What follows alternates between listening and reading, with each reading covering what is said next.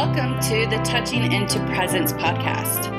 This podcast is for people who are interested in bodywork, empowerment, and somatic-based practices.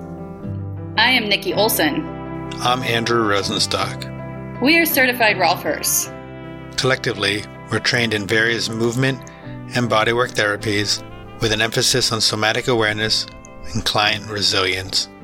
Through conversations, our goal is to share and explore mind-body paradigms to offer empowerment possibilities. It was a pleasure to be in conversation with Thomas Walker and Gail Lovett today. Gail and Thomas are longtime body workers, both Rolfers and biodynamic craniosacral therapists. Thomas is on the faculty of the Rolf Institute, and they both teach somatic education through listening hand seminars. Additionally, they are life partners. I was calling in from Dubai and my internet connection was not great, which brought some static spots as well as me dropping in and out. I apologize for any sound issues from this. Today we talk about their history in Rolfing and moving towards a biodynamic approach. What is biodynamics? When to Rolf and when to use BCST. Working with the Gushi. Adapting touch for adapting times. Sensing the autonomic nervous system, their training programs, Thomas's Rolfing benches, and much more. So with that, let's begin our talk. Oh, this is either Andrew or somebody hacking the Zoom call. We both. Nice to meet you, Thomas. Hey. Oh, there's Nikki. Oh. Hey. Hey, Nikki. Hey. I may fade in and out as my internet comes in and out. So It is a teeny bit on my end. So, yeah, it's been a while for us. So thank you for letting us get back on track. And we're grateful to have time with you, especially after such a long correspondence of emails. And so thanks for making some time to chat. Sorry, I'm excited. I get a little delayed in responding. So I've done years and years of therapy with it, and I still don't.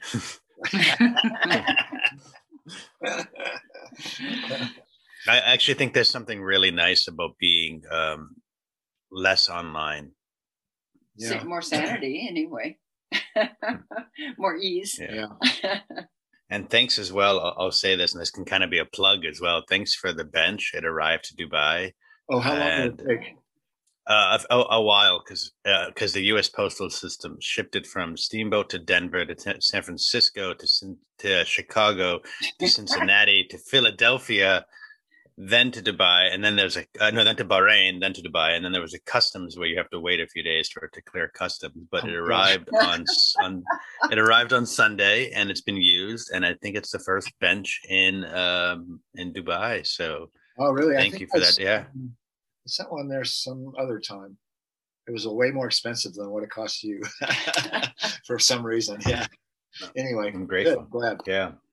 Yeah, so I just wanted to thank you, Thomas and Gail, for coming on and being part of our podcast. And we're super excited to learn from you and hear about your experience as Rolfers and biodynamic craniosacral practitioners, and those are the two main modalities I know about y'all. But if there's anything else, and and at the first guests that we've had that have been together and that are a couple.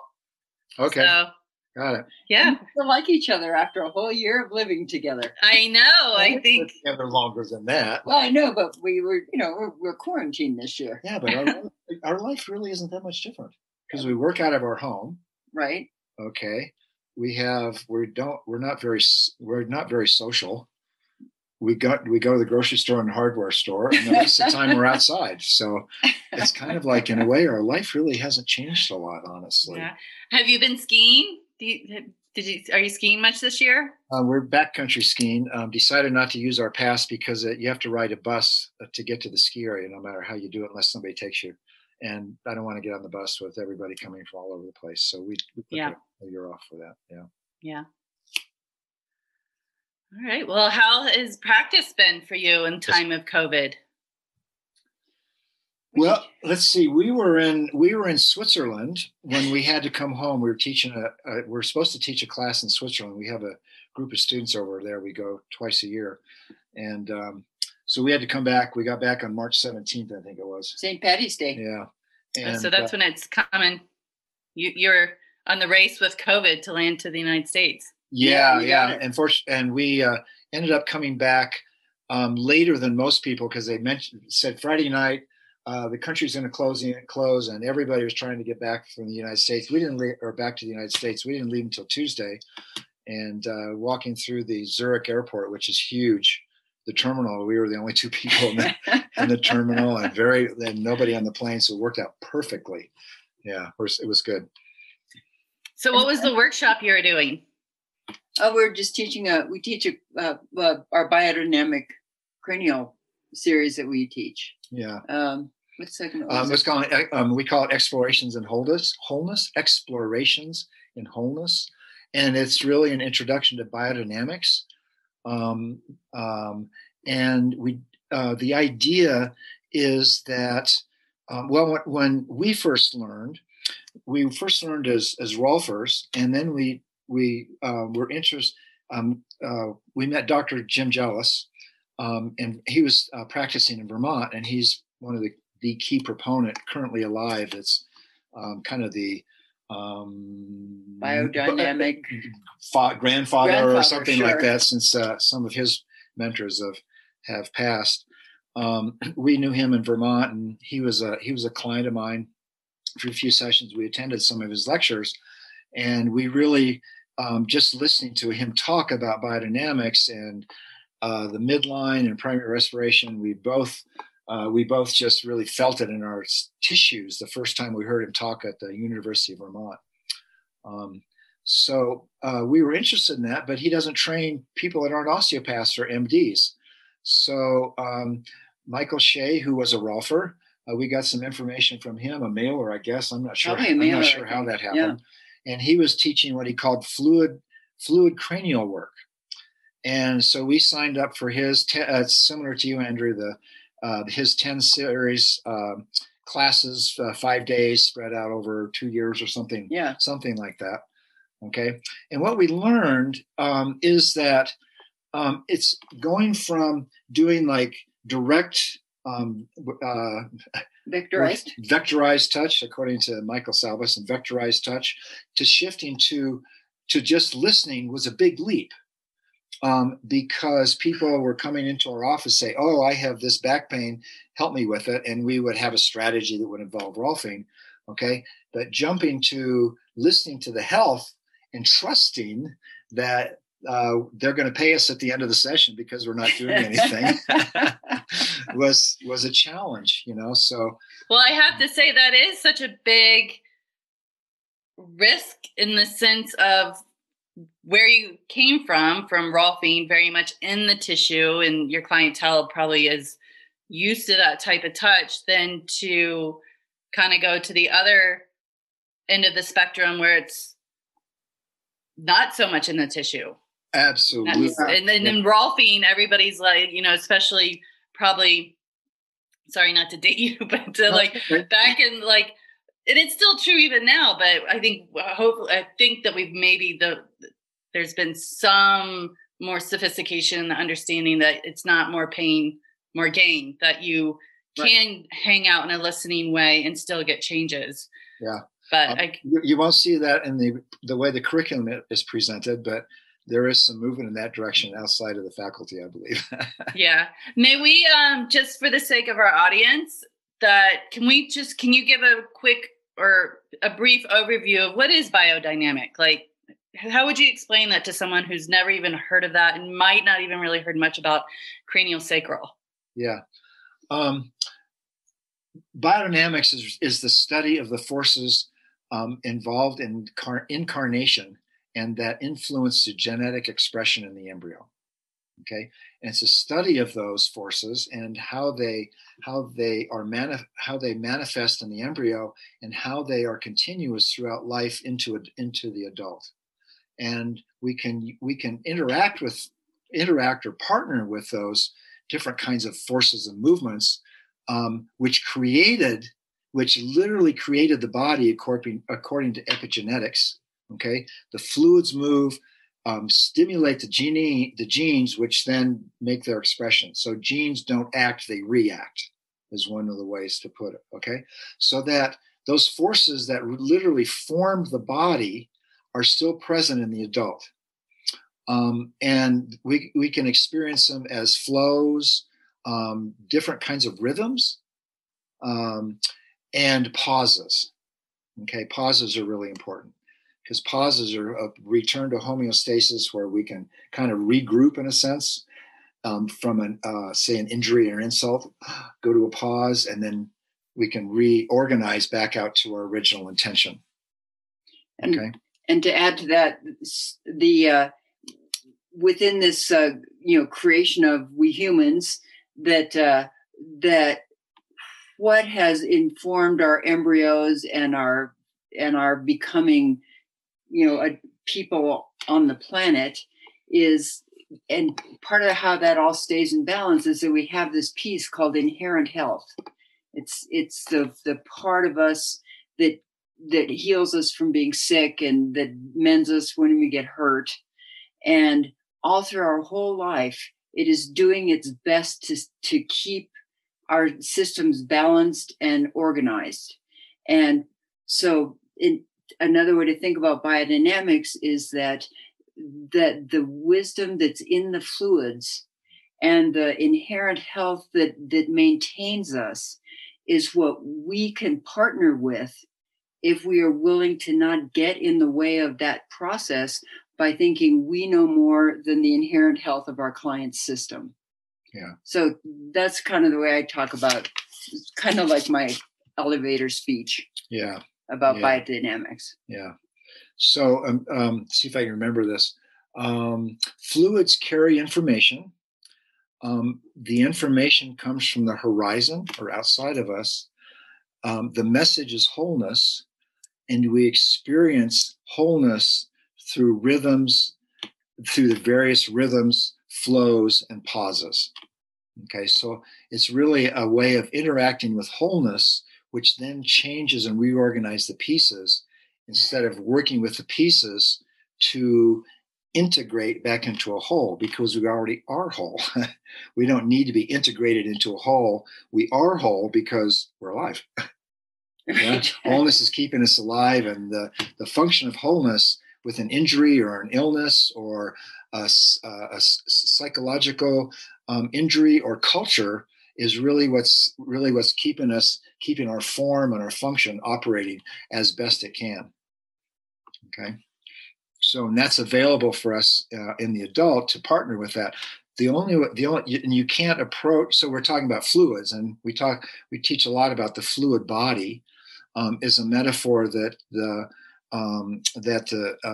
traditional osteopaths, biodynamic osteopathy, has coined. Dr. Jealous in particular was, what's the word? Proponent. I'll say of the fluid body. Okay, and to interact with the fluid body, you can't approach it the same way you would do, say, Rolfing. Okay, because push on fluids. What do? Woo, they're gone. They give you a little reaction back. Yeah. So it requires one to be present. Right. So one of the things we teach is presence, and presence with ourselves, presence in relationship, like with our client, or here in this relationship, and presence in the bigger picture, the bigger world. Like all the chaos in the world, how can I remain present with all this stuff that can be distracting? Okay, and it's the same thing that happens in a session. When I'm present, then that expands perceptual possibilities, and then what happens is things other than anatomy can start to show up, like what? Flows, like fluids. Like rhythm. A strain. Oh, I feel this strain go all the way up into the neck, and I'm at the feet. The field can show up. Okay, because we're to be present, we have to put our rational linear brain in the background, which includes our anatomy and all that stuff that we've all learned and I've taught. Okay, And that can actually get in the way of our perception because we have this focus of our field. I'm going to pay attention to this right here, like the psoas, but the psoas doesn't exist in isolation from the rest of the anatomy and the whole body. Mm-hmm. Yeah. Okay. And for any of our listeners that already are listening to this and thinking, wow, this is some wackadoodle stuff, I have had the great pleasure of assisting Thomas in a Rolfing phase 2 training. And it can be frustrating for students who are wanting to learn more of a deep in the tissue touch and trying to, create structural changes, but witnessing how he was able to make amazing changes with his clients with such subtle work and with this impeccable ability to listen. It was amazing to see the structural changes that were able to happen without being so heavy-handed.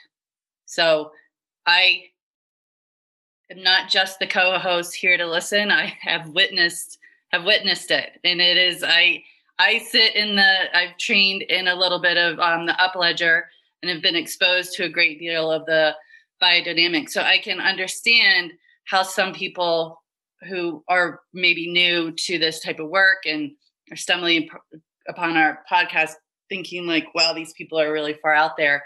I would just beg you to hold in open mind, open heart, because this is really cool, powerful stuff. And it's fun to be able to explore, especially from a Rolfer's point of view, or even in the deep tissue kind of realm, that it doesn't have to be heavy, that there's a lot of work that can be done with being present and listening and feeling into the subtle fluid, which I enjoyed.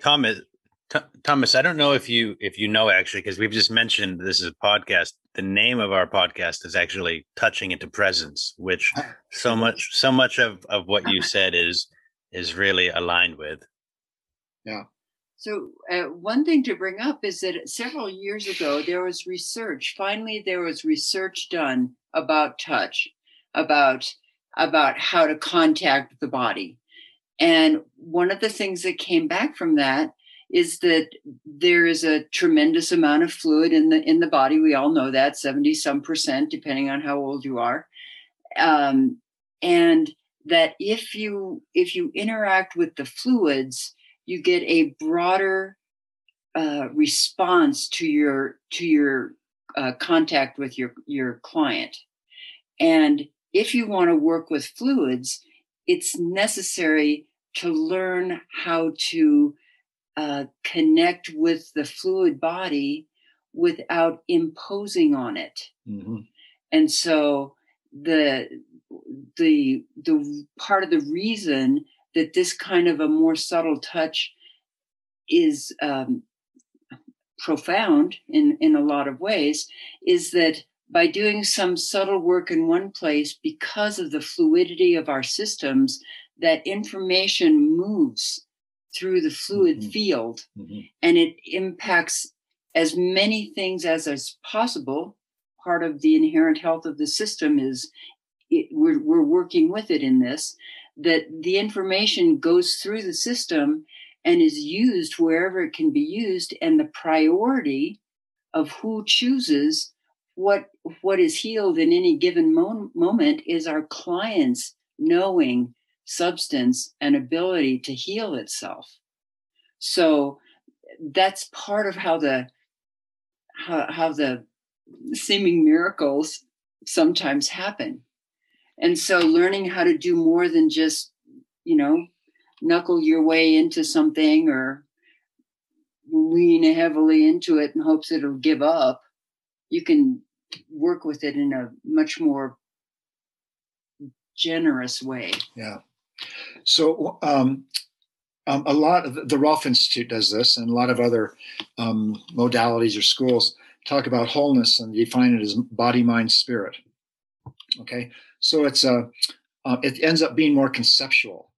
And wholeness actually doesn't have any divisions. So even describing it as body, mind, spirit doesn't do wholeness any justice, because you're describing it you're dividing it into 3 different aspects, and wholeness doesn't have divisions. Okay, so this, and it's a different way of thinking of wholeness. So we have this concept of body, mind, spirit, and the Rolf Institute and everybody said, well, we keep in mind we're holistic because we consider the body, mind, and the spirit in everything we do. Well, that's different than experiencing wholeness. And when you experience wholeness, then you get that the body is really is a seamless whole that doesn't have any divisions. And that sounds really wacko because we've all studied anatomy. We have 4 anatomy books. We have 5, I'm sure. 5 anatomy books. And, you know, we're looking at anatomy all the time. But that's a point of view. Okay. And if we operate just from that point of view, we're missing all of the body that's way more than anatomy. Okay. 70% water. What? That leaves 30% maybe for other stuff. Yeah. So, so it's actually profound. It blows my mind. I've been doing this for 25 years, biodynamics, and it still blows my mind to feel somebody's cranium change shape so dramatically. Okay. I had a client who was having vertigo and couldn't hear out of her right ear for her whole life. She's horrible vertigo 3 times a week, can't keep a job, or she's misses her work periodically. And to put my hands on her head, the right side of her head was flat and the left side was roundish, like you would expect a cranium, right? So I go, well, that's interesting. Maybe we just need a little more space here. I've worked with her for 3 sessions now. She hasn't had a vertigo attack in a month, and her head is now more normal. It's proportional on each side. How does that happen? You know, it still just blows my mind, even though I see that often. Yeah. Can we dance with that a little bit? So, Gail, you offered this that great information about a scientific study and how that there is some validity to this work. And, you know, and just from experience of lots of people receiving positive treatment and healing things. But what you kept on saying was the information gets carried. And I kept on thinking like, okay, well, in the way you were describing it, I just kept on thinking of like this little letter moving down through the fluid body. But we know that the nervous system is our messaging. Aha. Maybe not. So, maybe right. not all of it. So again, I know I kind of am more of the nervous system tells us what to do. Sure. It's our brain to the rest of our body. Of course, that's the messaging center. But what else could there be? Yeah. What's the? Well, the primary job of the nervous system is to determine if it's safe. Okay. Now, some people would disagree with that, but if our nervous system, you know, we used to walk around where we could be lunch instead of have lunch, right? Very true. Yeah. So it's imperative for our nervous system to be able to feel the field. Okay. Be expansive. Can I feel what's behind me? Can I hear? Can I listen? Can I sense? Whatever kinds of senses that one needs to be able to protect oneself when you are lunch. Okay. And this is still available to us. Okay. So the nervous system is true. It gives us information, but it doesn't reorganize the body the way I understand it. You can interact with the nervous system and maybe, I don't know the nervous system work you've been doing, but from just a fluid or fascial perspective, the nerves are embedded in tubes, which are in fascia, right? So bringing coherence and flow and decompression to the fascia is going to do the same thing to the nervous system. And it may not necessarily go the other way based upon what I know and believe. Mm-hmm. So the nervous system is obviously important because of that communication, and particularly in integration and beliefs. Okay. But there's another aspect outside of the nervous system The brain is linear. Of course, we can create metaphors and have images, but when we speak, it's linear. And linearity is not in wholeness. Wholeness does not have linearity. Wholeness has no boundaries. Okay, this is really hard to understand words, because when we talk about wholeness, you end up talking about metaphors, and metaphors aren't scientific. Okay, mm-hmm. Yeah, so I don't know. Well, the buzzword these days, I think these concepts that have been around for a long time kind of go through waves in terms of trend. Like, you know, for me in the fitness world, the psoas was like the buzzword. Yeah. And, you know, when we're talking about the nervous system, I think the polyvagal theory is kind of coming. So when you're talking about, you know, the nervous system, we like to orient to safety. Yep. I think that, yes, it's still the nervous system, but it's less driven from, I have a thought, I'm going to produce this action, that there's this whole other behavior of the nervous system that doesn't often get spoken about. And it is, you know, as you're speaking about this, thinking a little bit of like, and especially talking again about the anatomy of the nervous system, that although it's an electrical system in our body, it's very fluid. There are all these other possibilities. It's not this hardwired system that gets presented in the anatomy books. Great that we have them, because it, you know, gives us a point of reference, but there's way more to it. And, and again, I've only dabbled in the craniosacral world, but again, my brain's kind of going through its Rolodex of what do I know?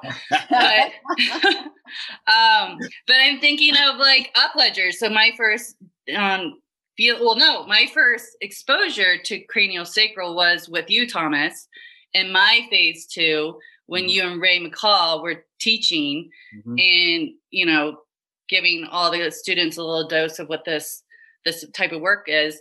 So when I went to, and again, not knowing really the difference, you know, Upledger was offering a course. I was like, oh, great. I've learned a little bit about this.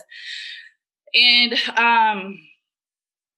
to my understanding, how Dr. Upledger got curious about this was when he was in brain surgery and working with the cranium.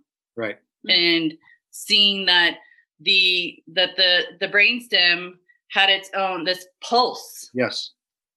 And a little bit, maybe the rudimentary of craniosacral is kind of that classic hold the cranium, hold the sacrum, and feel into the flow, the vibrations. Core link, yeah. And I mean, in a way, I think that kind of speaks to bridges what you kind of are talking about, that the nervous system is way more than an electrical pulse. And the polyvagal theory is great. It helps to explain the autonomic nervous system in humans.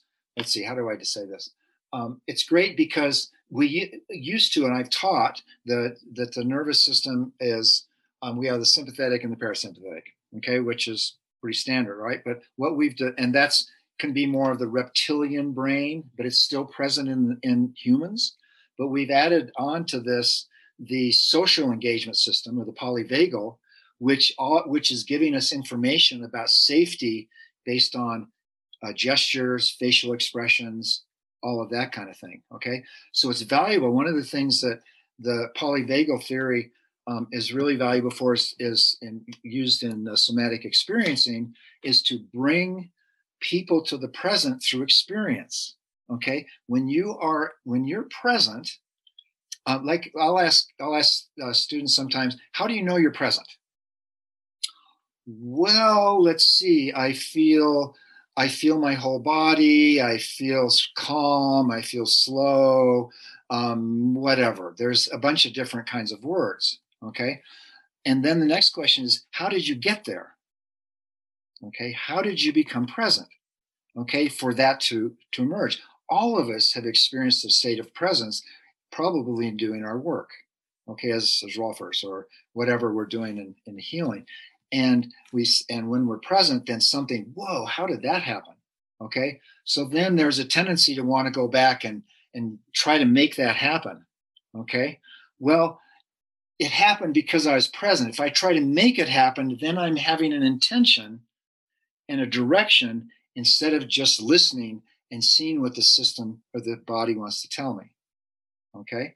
So when I become present in my own sensations, then I'm not dragging stories from the past into the present and then projecting those into the future based upon what I see or associations.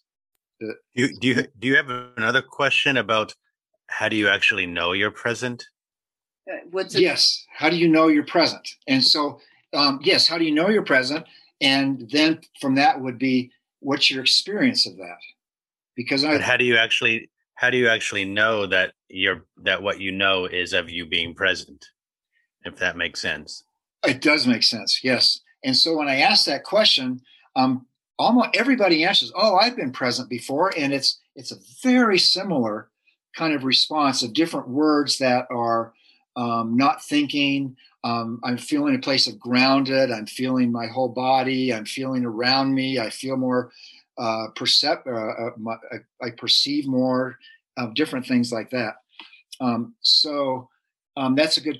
How do you know you're present? Because part of it, I know when I'm present, my brain, my brain, my associative brain, my Jeff Maitland calls it the pre-reflective brain or thinking is parked. It's behind me, and all I'm feeling is myself and my client in the field that I'm with. Okay, so presence comes to what's my sensation right now, which then tends to disconnect us the influence from the past that influences everything we do, okay, the way we think. And can I put that in the background and just listen and find out what is my client's body telling me? Okay, we can use our Rolfing as a way to get an assessment like structural and functional movement. And Rolfing has been hugely important for us to look at structural integrity, movement. How does that integrity move through space? And what we see is grace from that and flow of movement. Okay.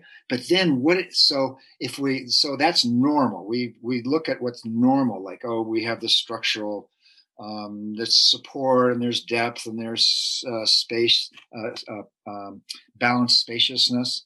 Okay. How that moves through space brings in our structural work. But so that's our normal, that's our ideal. But what I'm seeing is this, and this guy's leg looks like it's tied up in his diaphragm. Okay, so that's a Rolfing assessment. But what do I do when he lays down? Okay, so Rolfing will teach us to go, oh, you're going to go through the series, or you're going to do a third hour line, you're going to work with the fourth hour to get his leg to drop out of his pelvis, or whatever those things are.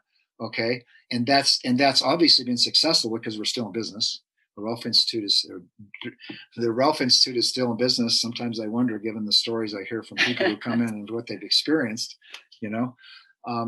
but then what do we do? What do I do when I put my hands on them? Okay, so I have this visual assessment that's a kind of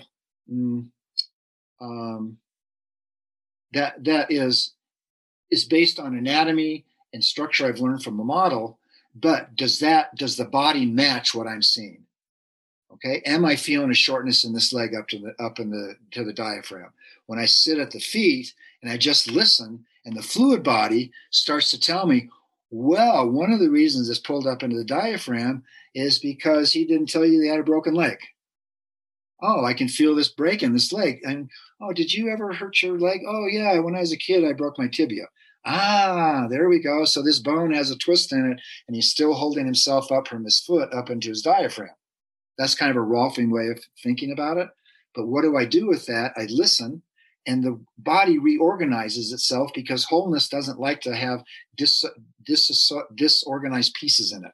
It's a whole that pieces ought to fit in. So I have a question, which is lost you.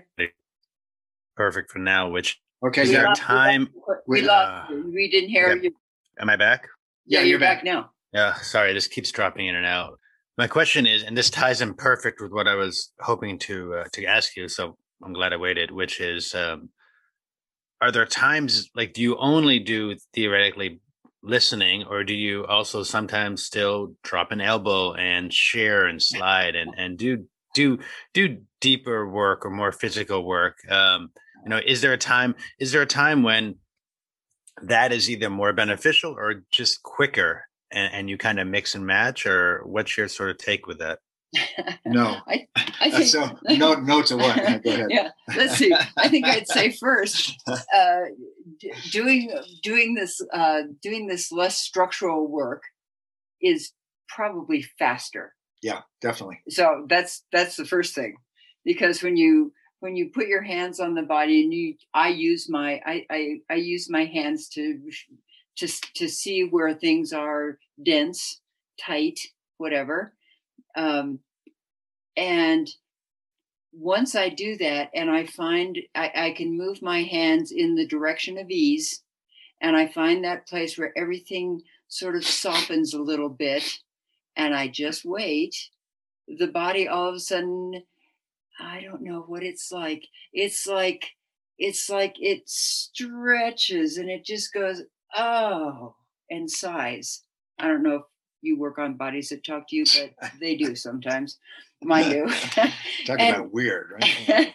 And there's that side. And maybe if you say to your client, wow, that was an interesting thing. They said, yeah, my leg feels like it's twice as long or whatever.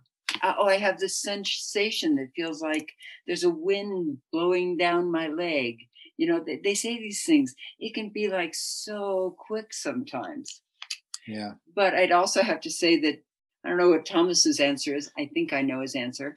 But I still have a number of times where the client I'm working with, I will move, I will decide, and I will figure out what I want, what's going to happen next, what I want to do. I will put my hands in the area that seems like it's in trouble, and then I'll find ease and wait.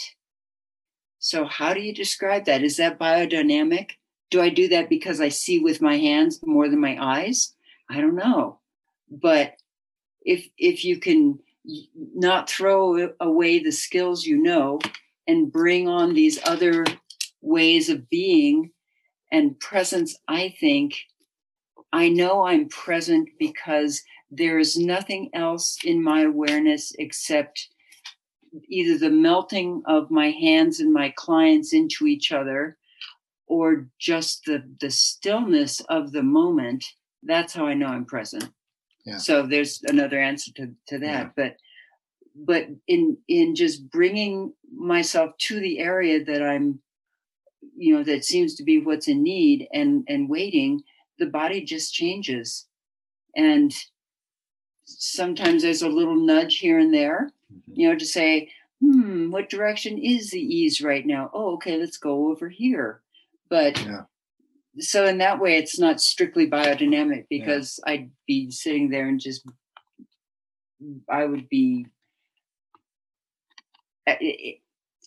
I wouldn't nudge things if I was doing strict biodynamics. Yeah.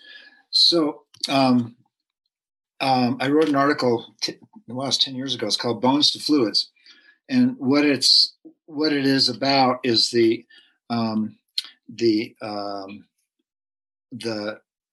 I'll say palpatory odyssey of Dr. Sutherland over 50 years, learning from these different kinds of techniques, which were indirect, and I'll talk about this in a second. So he went through this progression from direct to listening and developing just different techniques over a period of 50 years, right? So when we learned biodynamics, we were started as Rolfers, and then we went way to the 50th year that he was already talking about, right? And there's this whole place in the middle that the osteopaths worked with that would involve a little more direct interaction. Okay, they call it balanced membranous tension or balanced fluid tension. And the idea is that once you start transitioning into the fluid aspect of the body, you can't bring those touch skills with you and have any results.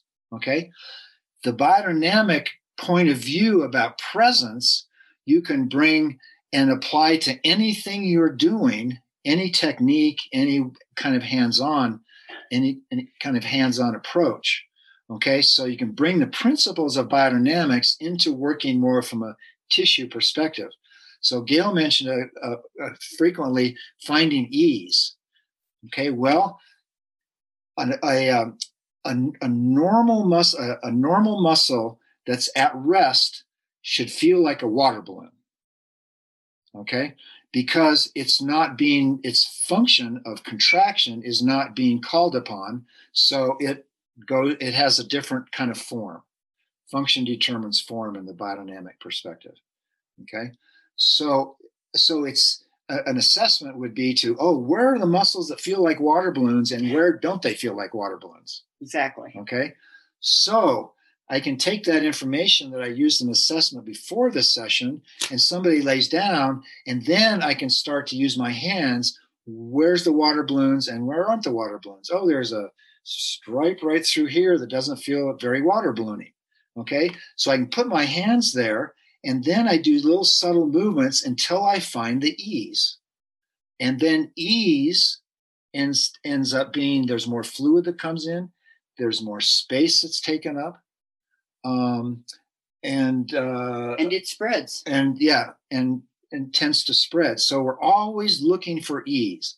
Where we learned as Rolfers, and I taught for quite a while, is we engage, here's this restriction, and now we're going to push our way through it. Okay? And we can feel the restriction, but then come and feel the tissue as a whole between your hands, and you'll find this, you do this little subtle movement, and you'll find this place where there's this little, starts to expand a little bit. And we've all felt this as Rolfers. That's what the change is, right? It feels like it spreads and gets more gushy. Is that true? Yeah. So absolutely. Yep. So if I look for the gushiness, and that will spread, then what it does is it spreads and it makes the parts that aren't gushy. Okay, really scientific here. Yeah, so that's the scientific term, the gushy. I think I'm gonna re-say this back in a different way, and please tell me if I'm hearing it correctly. Which is, the question I was gonna lead into, I think you just said it. Which is my question was thinking of how do you do a 10 series more or less from a biodynamic, and I think you just answered it in that you'll work the territory or of each hour from a gushy standpoint. Yes. Yeah. That's pretty good. There you go. Yeah. We want to have coherent gushiness through the whole body. Well supported. Well, also, I think when you were describing the balloons and when you're describing the point where maybe not finding as the buoyancy, and then when you work with that and more fluid comes, what comes in, again, I know this is a buzzword, but it is what it is, of biotensegrity, that there was an area that was held for whatever reasons, but it was losing its ability to have mobility or motility, depending if we're talking about organs or whatnot, that you brought on this ease that then the body then can be in its more ability to expand and come together. The Rolfing community, what would we call that? Resilience, adaptability, Palintonicity. Palintonicity, yeah. Palintonicity just means space. Right, but promoting more space. Exactly. What happened? Yeah, I'm sorry. Well, yeah, and I think with Rolfing, yes, it's had this ability that's kind of known for its heavy touch, and I feel like, I don't know, with having this conversation, I'm kind of being drawn to particular bodies of work evolve or become higher in demand kind of what is the need of the society a little bit? Absolutely. Yes. Definitely. So, especially having these conversations, with people who've trained with Ida, there was this need to kind of lean into the tissue to wake up, to be like, you have a body and feel it. And now we're in that was a totally different time, but I think especially with all the technology, how the world has become more modernized, and who knows how things are going to be after COVID. And, we've all gotten accustomed to Zoom life and communicating through the screen and everything like that, that there's going to be a little bit more desire of the listening and not so much input, because we have it coming at us constantly to kind of, adjust to what was taken away from us of, for the majority of the world, human touch and connection and closeness of, even if you get that good vibe of being close to that familiar face at the coffee shop that you're not going to anymore. Yeah, exactly. Yeah. Well, and there's also the, within that whole idea, there's also that, let's see, sorry, I may have just lost my spot in my brain. While you're thinking of that, I can answer Andrew's question about how to do a 10 series. Yeah. So now when I think about, I have people come in and say, I want a 10 series. I say, okay, that's fine. I think, okay, Rolfing 10 series. I go, teaching at the first, I think more about what are the goals of Rolfing and what are the principles, as opposed to, in the first session, you do this, second session, you do this. I mean, first session, the goal is to start to enhance the breathing. All right. Every session after that that's part of one of the goals also. And the territory is the upper body. Well, okay, enhancing breathing is hugely important because it helps the autonomic nervous system. Okay. So when in the 10 series, the classical 10 series, the first session is the first 3 sessions are superficial upper body, lower body, the legs we would call deep superficial. And then the third session was the middle. Okay. But it was all superficial work. Well, when I work the way I do now, I may feel some strain in the surface, and I will, instead of pushing through that, I back out even more. Okay. And as it starts to change, I might notice that, oh my gosh, these lungs are stuck to the ribs. Oh, does that mean I need to limit my my interaction with the first session because it's supposed to be surface? No, this is where it's leading me. And this tension on the surface is because of pneumonia that was in the lungs, and the lungs are stuck to the ribs and they're not able to move as well. That kind of thing. Okay. So this kind of work can lead you deep without pushing. And so then it's hard to stick to the classical series because it's a surface session. But the real goal is to improve the breathing. Supportism is another principle I use that has served really well in Rolfing. My experience is I bet 70 or 75% of the people that come into my office have low back pain and they haven't fallen off a ladder or something like that. It's because of leg issues and the compensations in the pelvis. I have seen so many times, I saw it this last week, where you could see side bend rotations, a torsion in the pelvis, and you could see they had a leg that was broken as a kid, and I work with the leg, and they stand up, and the torsion in the pelvis and the low back side bend rotations have pretty much normalized. Okay. Now that's not because I have magic hands, because that's what the body wants to do. Okay. And we have to become present to be able to listen to its message about how to do that, instead of imposing what we've learned from whatever different bodies. I mean, we learned 35 years ago, when I was learning, if there was psychological, if something came up emotionally, they just said, shit happens, deal with it. That's what they told us. That's what they told us as practitioners. Okay. Things have changed. Right. And I think what you're speaking to that change is that there has been more support of empowering the clients and knowing that their body wants to orient to health, and that there's whether it's been given more permission, or the holistic practitioner world has just gotten put into check, that there aren't magic hands. So we're not like have these special powers, is that we have trained in a way that is nudging or offering or giving space so the client can lay there, find their presence, and find their own way to orient to health. Exactly. Yes. Exactly. Because there's so much trauma, and trauma happens when we don't have resources, and too much too fast, right?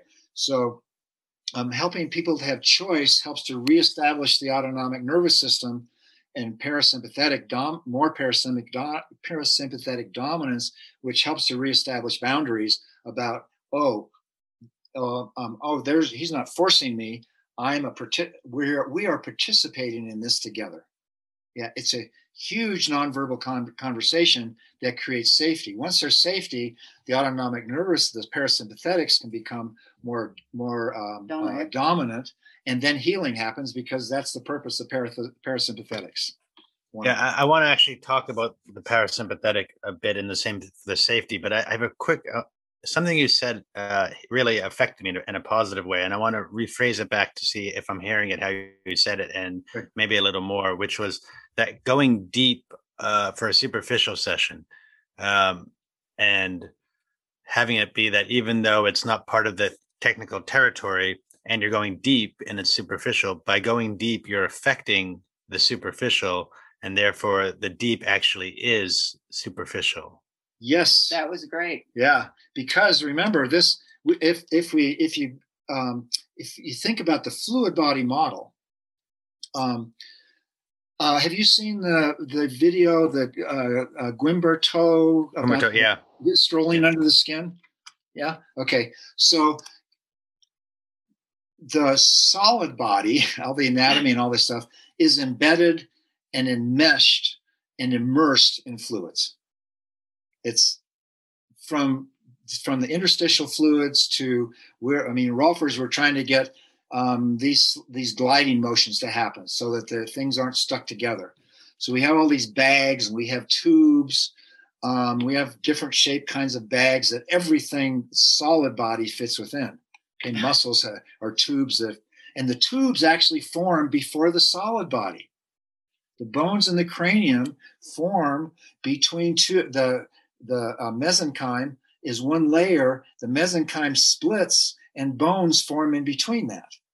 Okay, so the fluids are present before the pieces, and relating to the fluids then can take us to the depth of bones, because they are enmeshed in that. So if there's a fluid body, it's like Gail had a good metaphor about the pond. Oh, the pond. Yeah, say that. That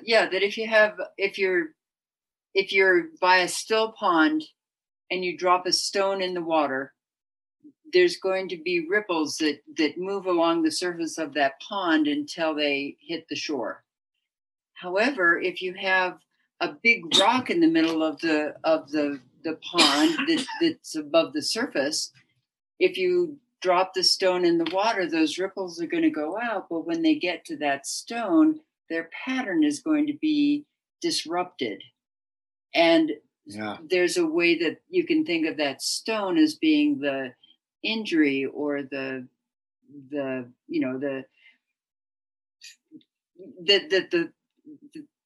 stone is the thing that then disturbs the balance and the equanimity of the system. Yeah. And that's beautiful. Yeah. And if the pond was a living being, a body, we have all these fascial connections. Okay. Fascia is a seamless whole. We actually don't have divisions in the fascia. Okay. Now, Gil Hedley and other people, anatomists, are going to disagree with that, because we can dissect out fascia, but you can actually dissect out anything you want. and explain it that way, which is a whole other conversation. But if the pond were a living body and your hands were around the edge of the pond, those ripples going out, you could feel that rock in the stream. Exactly. Okay. And by interacting with the surface, you can affect the rock over there across the stream, because in a living body, that rock would want to become part of the whole again, would want to become part of the flow, part of the rhythm, instead of disconnected from that, and become more whole and back to the wholeness of the original design. So it's actually to untwist bones, like the tibia takes. I mean, we live in a town where there are a lot of people who throw themselves off their mountain bikes and slam on the mountain, and so we have lots of leg injuries and things like that. And you can feel bones get tight. Bones are another form of fascia.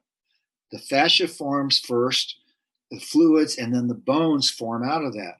And they're actually the characteristics of fascia: the elasticity, strength. I can't remember the other words I'm looking for right now.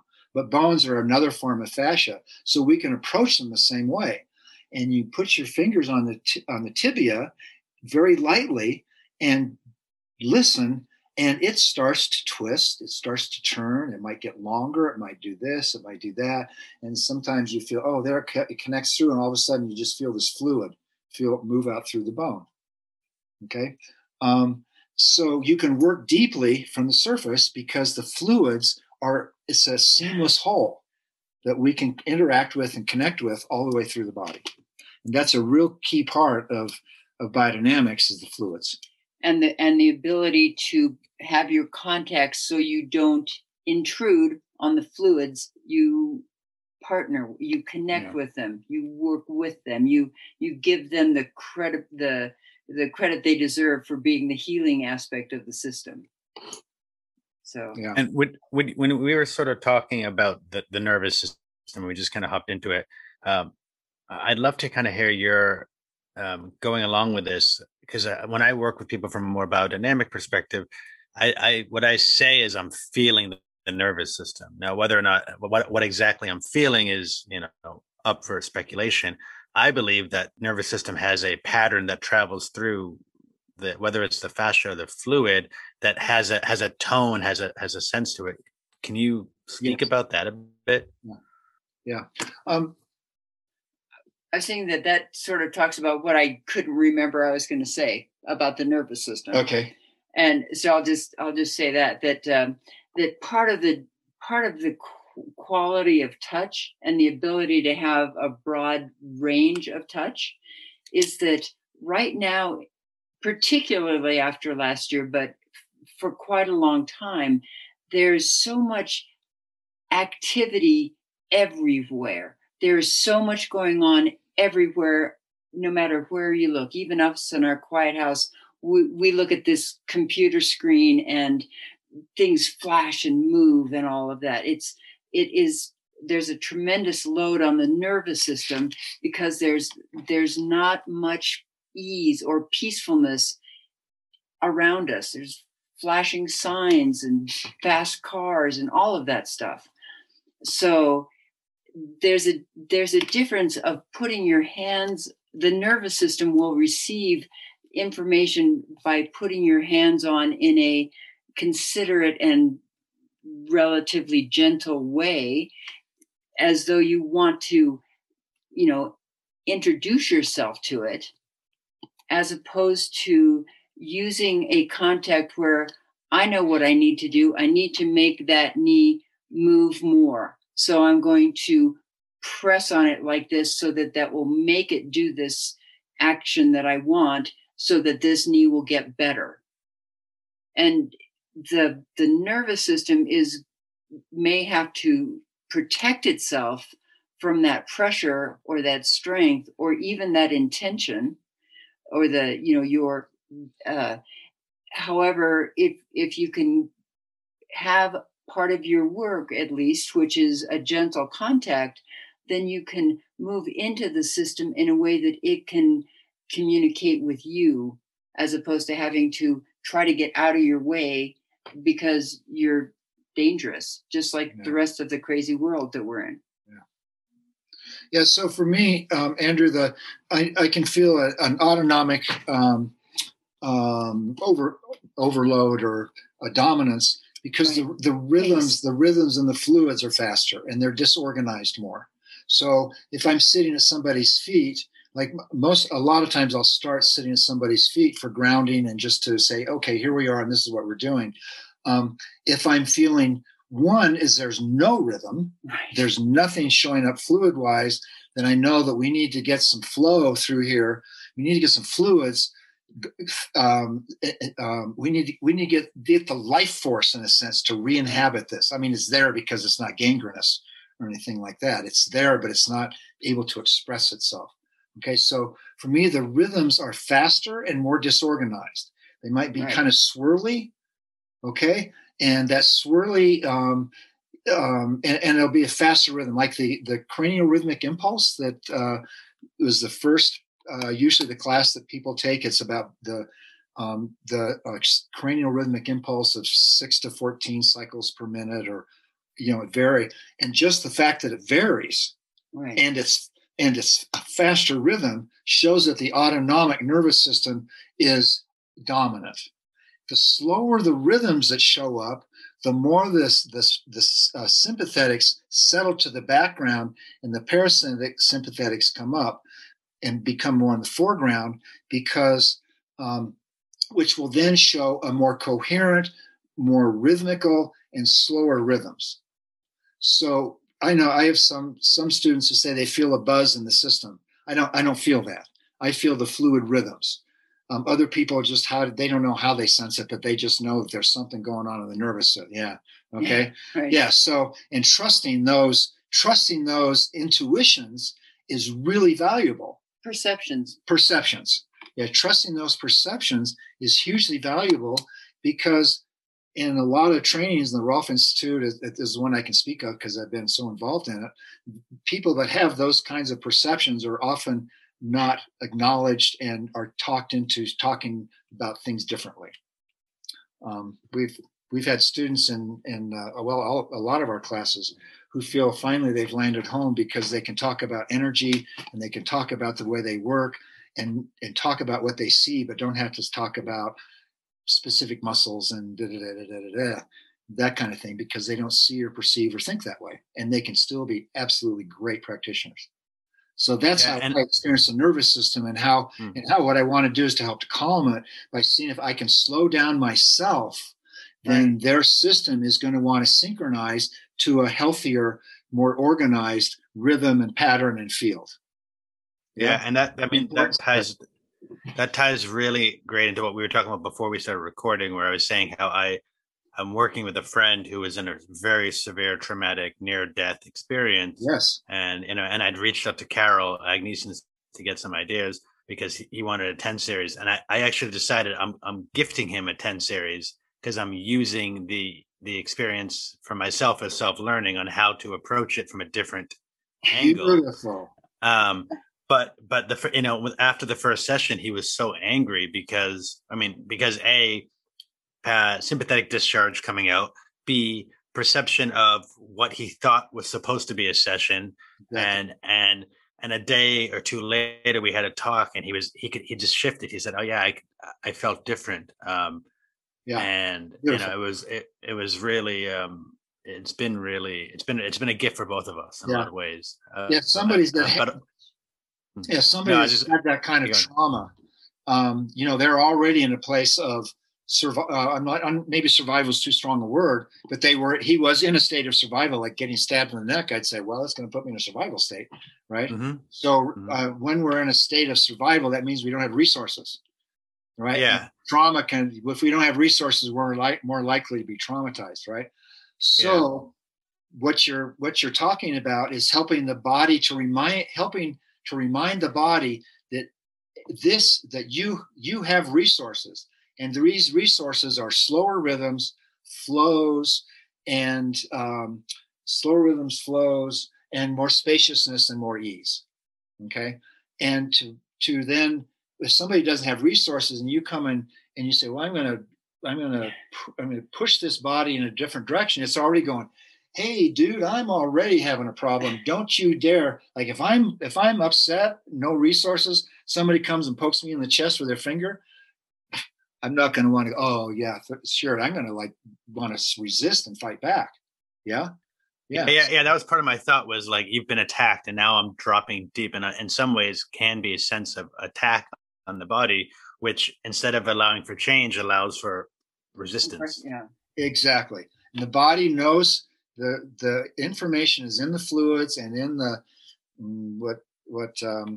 what Dr. Sutherland called the breath of life and potency. That's all present in us. And it's taking that trauma and centering it in a place that didn't destroy the whole being, kind of compresses it. So we feel these compressions in these tight places. That's the health of the system, the wholeness that's isolating that as much as we can into a place that didn't destroy the whole system. And so the whole system can still function as best it can, given that insult. Yeah.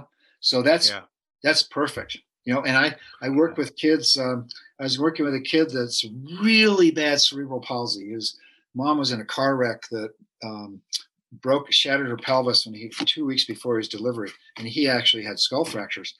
And his nervous system, he was all twisted and his legs were twisted and actually a right angle. And, what am I going to do with this? Well, his nervous system literally just kind of pulled everything in and sucked the limbs into the core. You can't Rolf that. That's an extreme example of, okay, I'm going to listen. And after 10 or 12 sessions, he was able to lay in spread eagle position. And his legs were way straighter and his arms were way straighter. And he could lay there calmly. Before he was just all over the place. That's nervous system work, and that's not magic. It's just what the system is able to do. But there's something you said there, which, and we do need to wrap up soon because I know it's late where you are and early where I am. But you said you can't Rolf that, and I think that becomes into a sense of, well, what is Rolfing? Exactly. And if you are using Rolfing from a biodynamic standpoint or other standpoint, is that not Rolfing? So it's not, because this is what I get people who say, I want Rolfing. And I say, well, I'm offering you that just from a different perspective, a different framework, a different than what you perceive it as. Well, the last faculty meeting I was at was a Zoom meeting a couple of weeks ago. I was on teaching touch, and we're trying to standardize that curriculum. By the way, I got in trouble for teaching the way I did, Nikki. So the way I have been. Wow. Yeah, which is fine with me. I don't mind stirring up the pot a little bit. But one of the things that came out of that meeting was that Rolfing is vectorized touch. And one of the senior faculty said that, God damn it, when I was Rolf 40 years ago, my shoe size grew 3 sizes and my hip size, whatever, and they worked me over. That's not his way. They were very, very aggressive. We cannot abandon that in our work. We have to have that as Rolfing. So from my perspective, they just defined Rolfing as vectorized touch. And if you're Rolfing, technically, you're not doing the kind of work we're talking about, even though the goals are showing up. Even though the goals that we would think of as Rolfer is about function and structural integrity and all that kind of stuff. So I personally think the Rolf Institute is another changing point where, like we did 30 years ago, split up to the Guild, where there's information available that can advance our work. And it's how do you integrate a whole new way of thinking and touching into an institution that talks about their work the way they have for 50 years. Yeah, unfortunately, I think the Rolf Institute is they're in this vicious cycle of having to define the work by the touch, which is unfortunate because I think, and you alluded to that a little bit, is the way I understood my training throughout all of it, up until my advanced training. It's about the principles. Yes. It's how you look. Yes, the principle. It's the 10 series is great for a learning map that I want to, as a eager student and want to soon to be therapist or practitioner, this is a great roadmap of how to create change. And I think that was the beauty that Absolutely. what Ida Rolf crafted was it's a make sense map of how to achieve structural goals. Absolutely. But what always in my mind, and that's what it was always mind boggling when I would meet people, because somewhere in the training, clearly I didn't attach to that rule, was that you're only supposed to do the 10 series until you do your advanced training. And then you could do non-formalistic sessions. And to me, from a marketing point of view, it's like, I don't know how to sell that. I just need to get them in my office and we'll get to work. And then, but I was always, because people, I didn't have people who are like, oh, I'm here to sign up for a 10 series. They're like, I have this ache and pain. I hear Rolfing works. And so I always held the principles in my mind as I was creating my non-formalistic sessions, which my inability to market actually worked in my advantage, because I would get all these sessions in, and then they're like, oh, I'm going to do a 10 series. So, great. I have like a 15th session on you. But when somebody comes in and wants to do a 10 series, I'm really glad, because they're committed to doing 10 sessions. And that gives me a whole bunch of time to experiment and try new things. Yeah. and accomplish the goals. Right, exactly. Yeah. So I've never sat on one of the meetings, and but with always the feedback that I get, it feels like sometimes these meetings often struggle finding resolution, and it's this ongoing historical stubbornness. Yeah, exactly. Of we need to hold on to this identity of touch, which, my experience in the classroom, Thomas, you've had tons of experience in the classroom. The touch, the depth, and I'm slightly biased. I mean, I like a lean in. I like to receive it. Sometimes I like to give it. But that doesn't define the practitioner. Like the ability to listen, the ability to be present, the ability to hold the spectrum of touch of, especially if we're thinking of more of the Rolfing school, is to be able to dance in that realm. Yes. Is how you cultivate, I think, create really great practitioners in structural integration.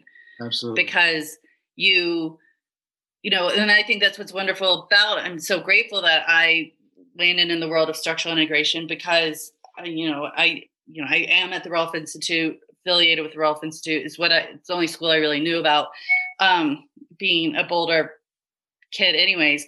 So, but it's still, I mean, even in my work that I do with movement, personal training, I mean, very traditional personal training, I'm always like, well, these are the goals. This is what they want to do, but do they have support? Do they have adaptability? Perfect. Yeah. How do I, how am I going to create closure within this periodization training cycle that you're doing? Absolutely. And I think that's what, to me, is what defines Rolfing, and what's the beauty, the hallmark of the Rolf Institute. Not let's, lean into the tissue really heavy. Yeah. I mean, if somebody wants to do 10 series, I might do two leg sessions before I get to the upper body. Or I might do 50 minutes of leg sessions and then go up and get adaptability up in the upper body. One of the things I'd love to be able to talk about a little bit is, speaking of marketing, is our what the classes we teach. Absolutely. Yeah, please. Yeah. So we have. I'm just listening to you. Oh, I thought you were tapping me.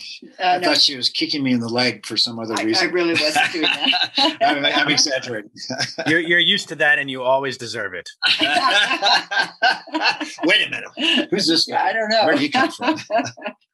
Anyway, so we have something we call Explorations in Wholeness, and what it is, it's we're introducing biodynamics in a way that mimics the the palpatory progression that Dr. Sutherland went through to develop cranial work. So he started with bones, and then they found out that bones actually are being moved by fluids. So we learned about fluids and learned about looking at fascia in a different way, really fluidic, and then ended up doing biodynamics, which should maybe be more energetic. So what we found when we first started bringing our cranial training and biodynamics into our welfing practices, well, like, how am I going to do this? Let's see, it doesn't fit in this session. How am I going to pull this off? It's too risky to just sit because they're not going to pay me. They're thinking they're not getting their money's worth. The bringing it into your practice is the hard part. So what we do is we bring in these principles, we practice presence, and we start talking about the fluid body, but we start with the legs and we learn about how to get the interosseous membrane to be more hydrated. We're using this approach. How do we organize the bones in the foot and get the talus to be more underneath the tibia? How do we work with the IT band and all these different tubes and bags that are in the legs so we can get better support and enhance walking? So then Rolfer, for example, could then say, well, I have a second session. I'm going to bring in some of this stuff that I learned in the explorations in wholeness. So we're building the skills of presence slowly and integrating them in slowly into your practice, not abandoning anything you've ever done, but bringing these in slowly. And in the process, we're developing the skills of presence, sensitivity, perception, and then we build on those. The next session, we'll work with the upper body, with the arms and the ribs and breath. Then we'll work with biomechanics of the spine, and then we're leading into doing cranial work later on when we have the skills that which we can then work with the cranium in a way that's safe and this cranium is very sensitive.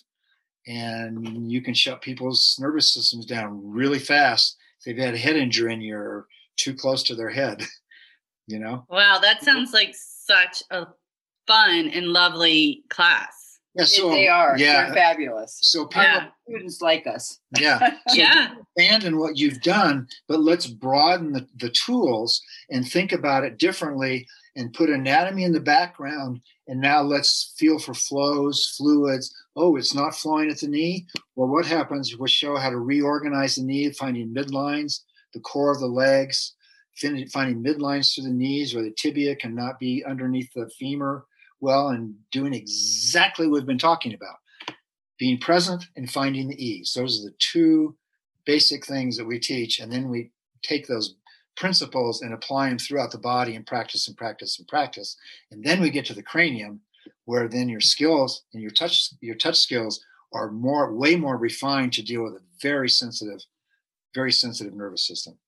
So we build those skills up, and then you can practice. You can build your practice, and people will pay you. I tell students to just give somebody an extra 15 minutes and sit at their feet for 10.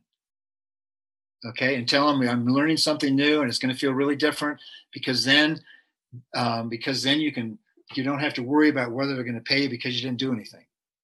Yeah, and I think you're slowly educating the client.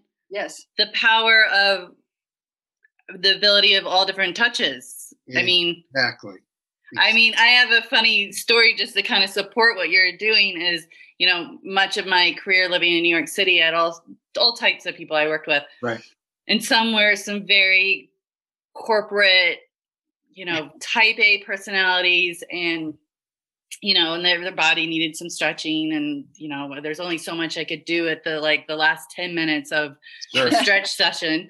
And, well, what do you think about yoga? I don't do yoga. I'm not doing that, So, And then, so I was like, all right, again, I need their body to have a little bit more ease to appropriately, assign them some lifting moves.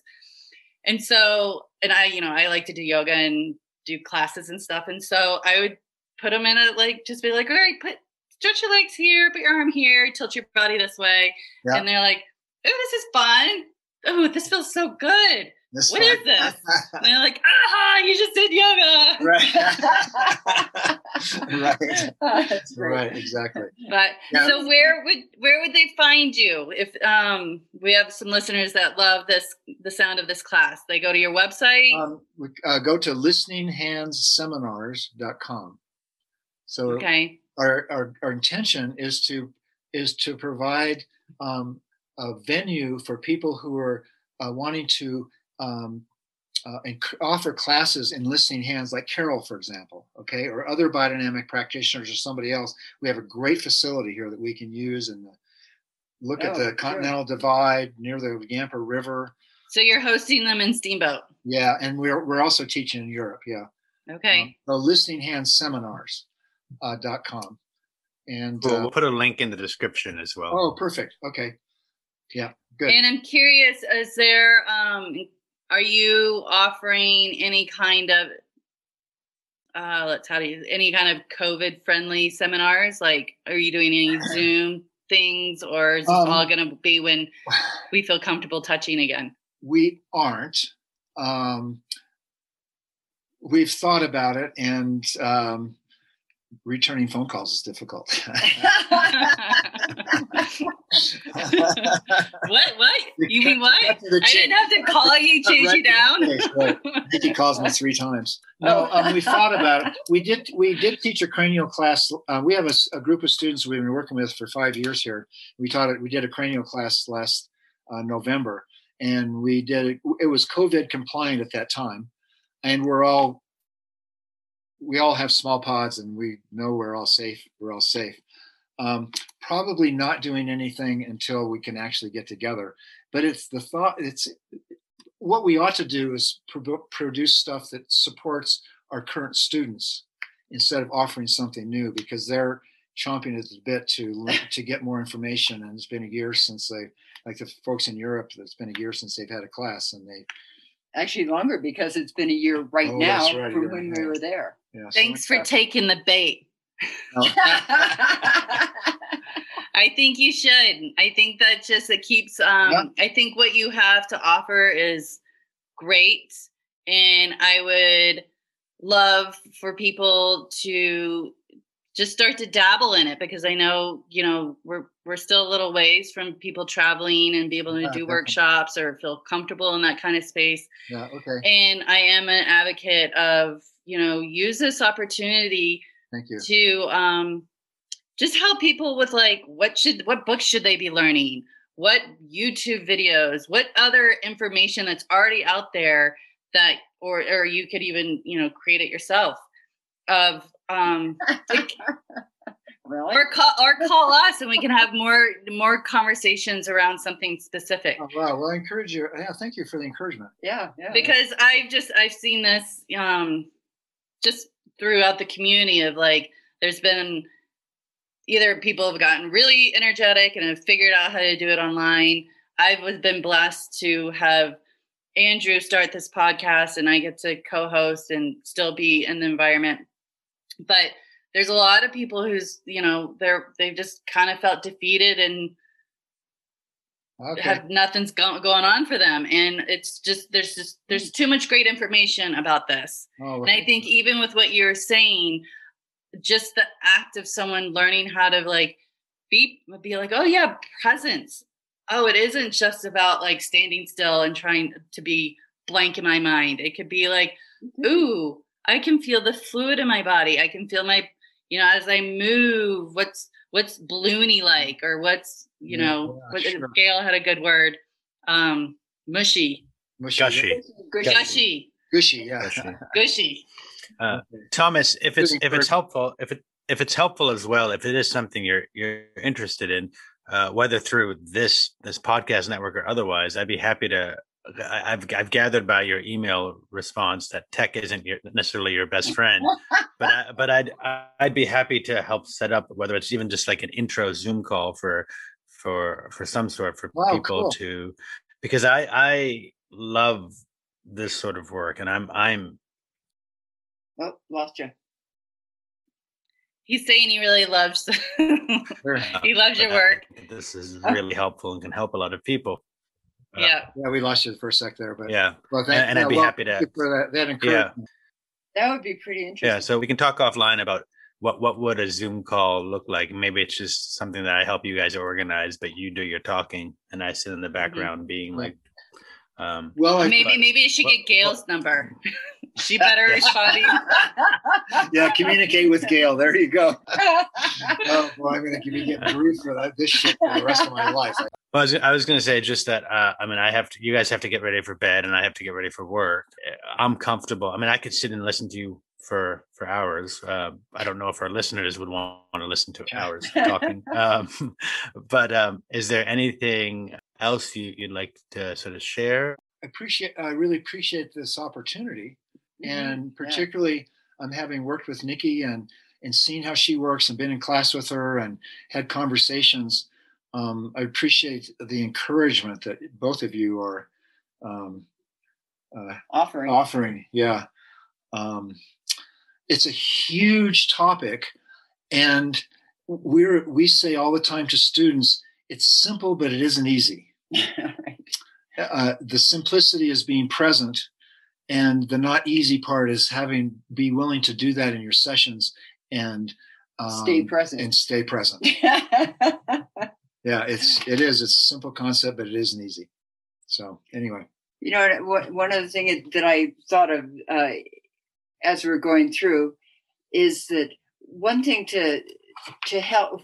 One thing that I think is important about what we're teaching is that the things that we're working with are natural laws. They're things that people who come to our classes know they've been experiencing, but they don't know what it is.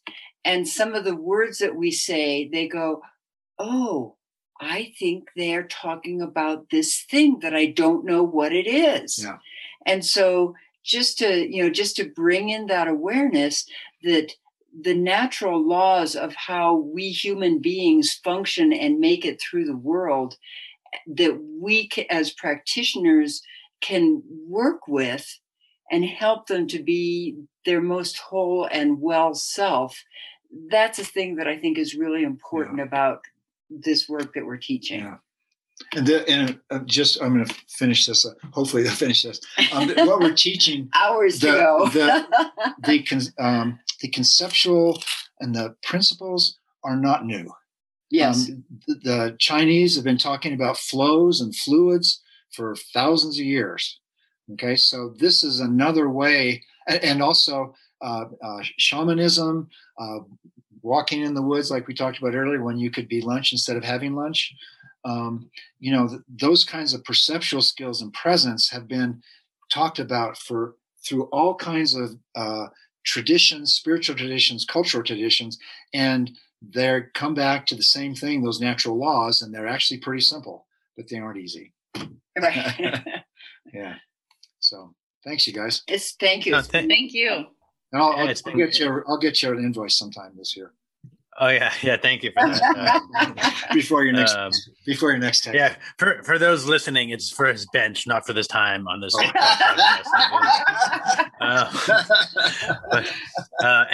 I'll put a plug for that is that you make great benches, and I'll put a link out for that on this podcast as well. I think yours was close to number 500 I've made. Oh wow! 5 years, yeah. That's awesome. In my office is the first one he ever made. Yeah. And it's still going great. When I was in Rolfing training 35 years ago. Yeah. Anyway, that's okay. Great. All right. Well, have a good evening there, and thank you for everything. Thank you. Have a good evening. Bye. Thanks for listening to us at Touching to Presence. We hope you enjoyed today's conversation. You can find out more about Thomas and Gail at listeninghandseminars.com and rolfingcenter.com. If you enjoyed today's episode, we'd appreciate if you'd leave a positive review of the podcast and subscribe to it through the platform of your choice.